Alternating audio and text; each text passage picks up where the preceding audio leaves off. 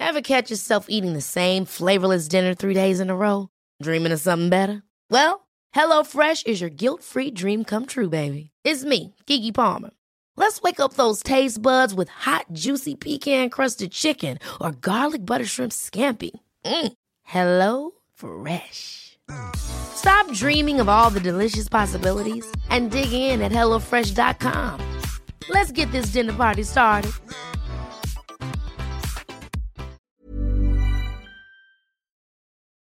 Hello and welcome to the Best of the Auton Daily podcast. Now, when recording the podcast last year, I was always trying to not make a p sound, and it was quite distracting often, and I never thought that I could override the p and or the but. But what I've done is I've persisted to try to find a way round the reaction to the p of the people.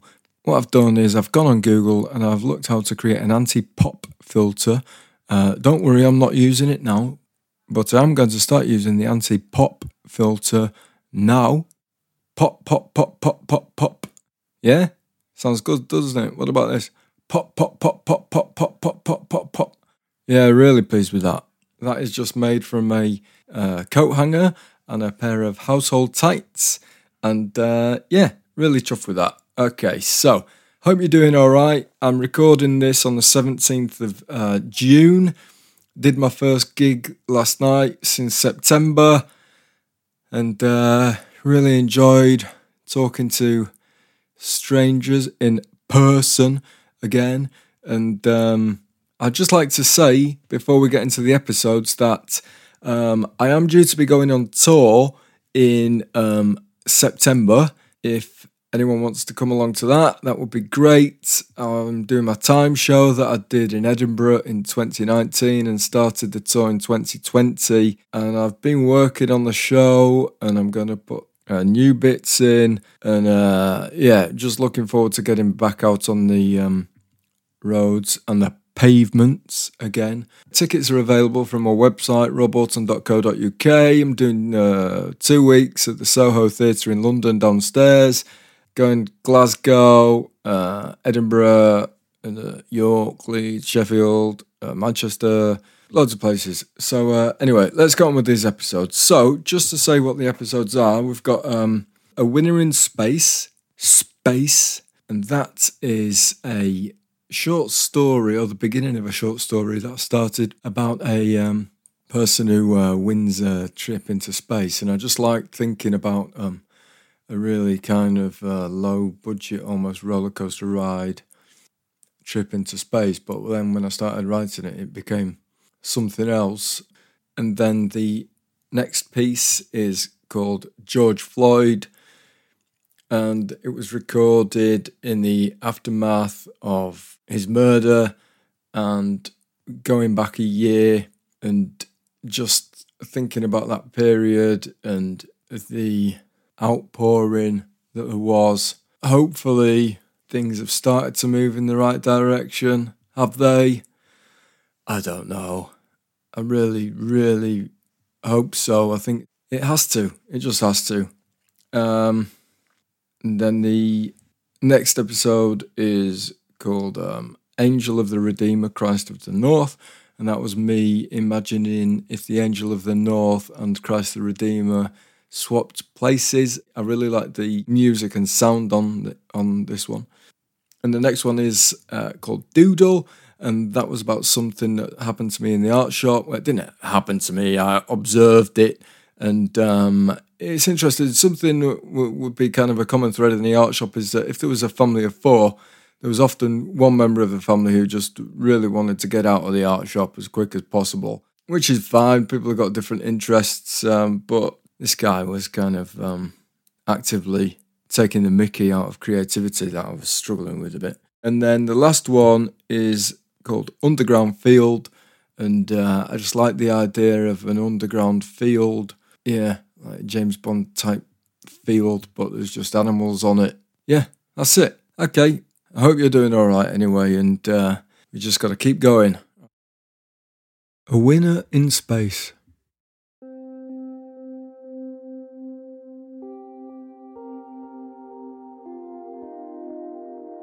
I hadn't entered a competition, but I received a letter informing me I'd been selected to travel into space in a spaceship and I wouldn't have to go through any training.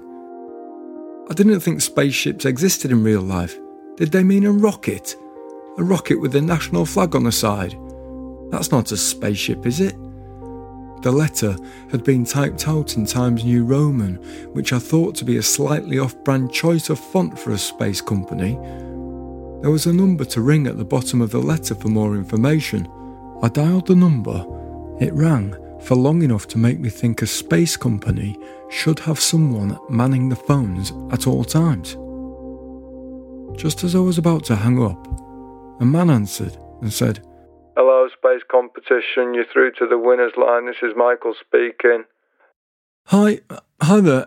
I wonder if you can help me. I received a letter telling me I'd been selected to travel into space, but I haven't entered a competition recently. I just wondered if there'd been some sort of mistake. Is that Mr. Robert Auton? Yeah, that's right, yeah. No mistake. Congratulations, Mr. Auton. Just confirm your full name, address, and telephone number for me, please. I gave my full name, address, and telephone number, and it was confirmed that I was indeed one of 2 lucky members of the general public who had been selected at random to travel into space. Okay, that's all sorted for you now. A member from our events team will be in touch shortly on the number you've supplied. Thanks very much for your call. Good afternoon.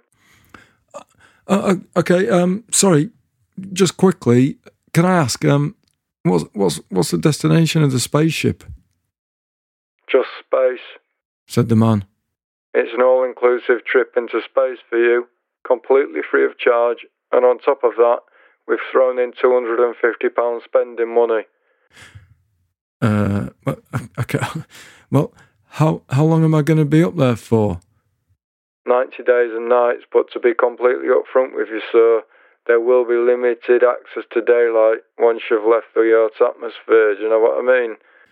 Okay, yeah, thanks for that, but what if we get near something like the moon? Will we still be able to say we're in space? To be in space, you have to be quite a long way away from anything, don't you? That's why it's called space.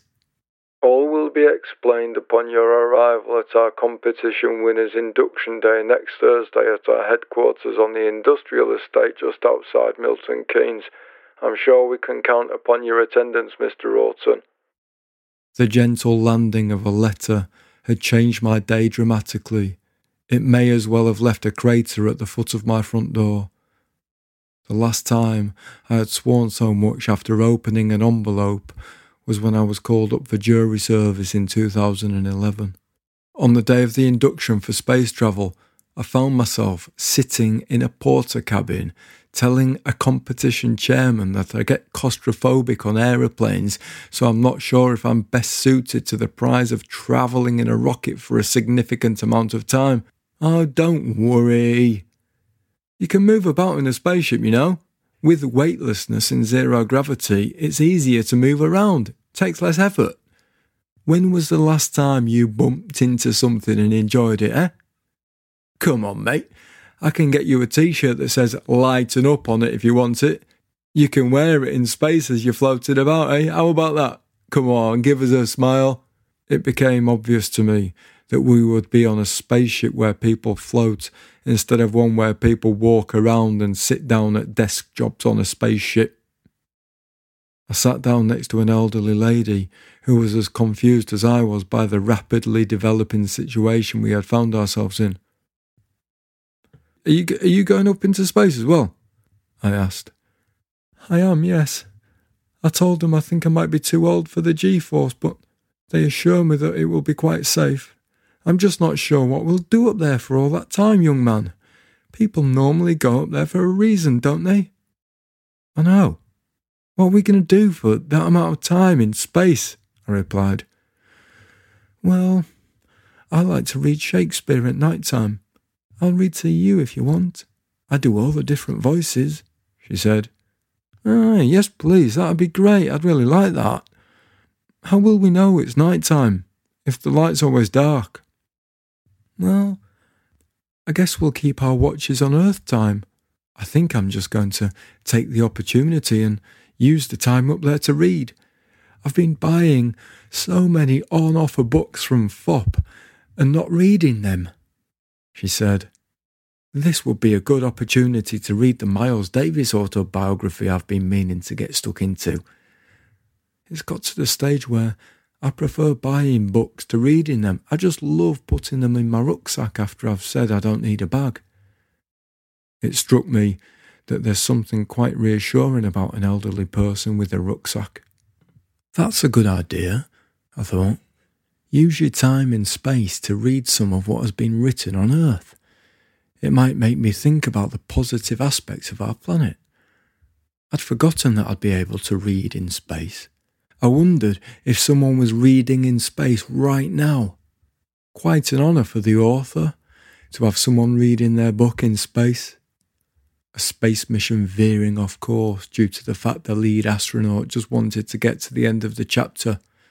I know my main concern about a voyage into space shouldn't be that I'm going to get bored, but there's such a lot to do down here on Earth, and I like having water on tap.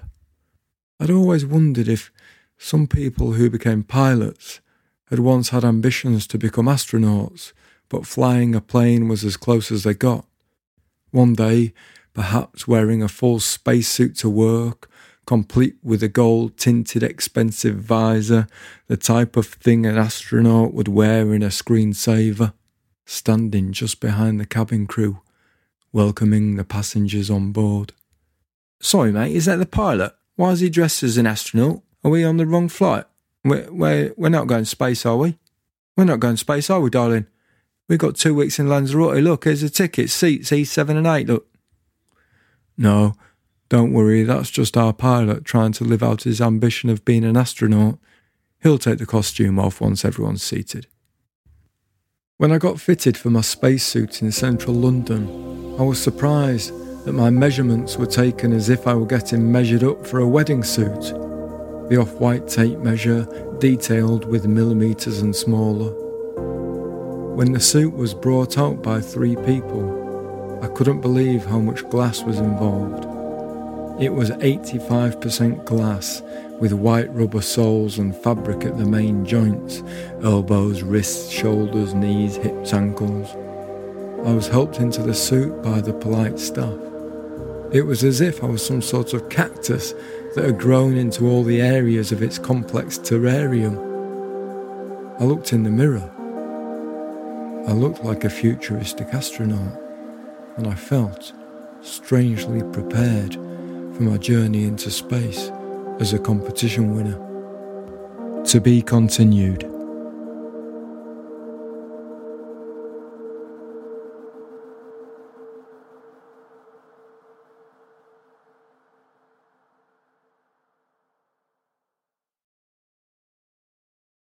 George Floyd. I didn't know you, but I say your name. George Floyd. I say it again. George Floyd. I say it because I am white. George Floyd. I say it because nobody should be forced to die because of what they look like. George Floyd. Nobody should be forced to die because of what they look like. George Floyd. We were alive at the same time. I am still alive, and you are not. George Floyd. 2 lives living through a lockdown, taking blows from the punch of the virus on a daily basis. Millions of people on the end of the same left hook, and then the video came like an uppercut, caught me off guard. Caught us off guard. The virus, invisible, and this so blatant and visible. We could see it, stunned into a moment of clarity, a wave of energy released into the streets. Nobody should be forced to die because of what they look like. The living have to change this for the dead. George Floyd.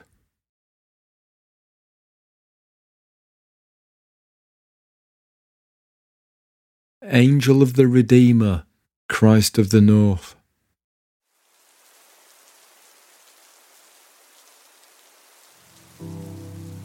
Christ the Redeemer stands in place of the angel of the north, with his back turned on Tyneside and his head bowed to the grass below.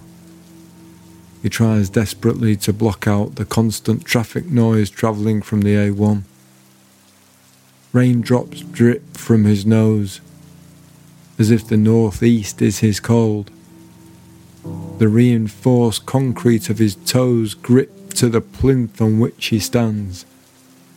The colours in his cheeks match the palette of the overcast sky, freezing, arms outstretched, waiting for the crucifix.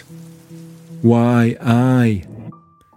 Meanwhile, the angel of the north basks in the Rio de Janeiro sunshine, chest puffed out at the peak of the Corcovado mountain, working on his rusting tan, man, overjoyed by the fact that his steel from Hartlepool wings are fixed in position, as he has no intention of flying anywhere soon.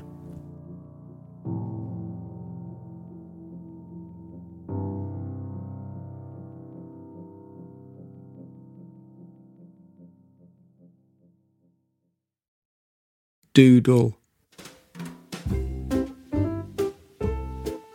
As the lady paid for her oil paints, the man leant forward and rested on the wooden till point with a biro that was meant for staff on a piece of scrap paper that was meant for staff.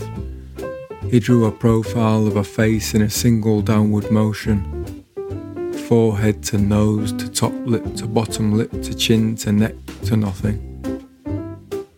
As I gave the lady her change, he held his drawing up to me, pointed at it and said, Hey look, it's a person. He laughed at his creation. He laughed because it wasn't a person. It was a line made by him on a piece of scrap paper. The man was a person. His creation was not. Or that's how he was looking at it. How was he so at home to feel that he could mock creativity in an art supply shop? When I go into a shop, I'm convinced the security guards are readying themselves to stop me at the door. I don't know why. I've never stolen anything in my life. Exiting onto the street, relieved at the silence of the alarms. Yeah, that's right, I knew I hadn't broken the law then. He was definitely not a person who suffered from such thoughts. I've got a brain, my picture hasn't, he boasted. I've got legs, my picture hasn't because I didn't draw them. Continuing to list the differences between himself and his creation, the queue behind him grew steadily. I can do this, my picture can't, he yelled as he squeezed the tube of his wife's brand new Michael Harding alizarin crimson oil paint into his mouth, tears rolling down his cheeks. The drawing didn't react. He was what his creator had made him, still, peaceful, at one with the page. He belittled his own creation as if it was a lesser being. Why would you do that to one of your own people?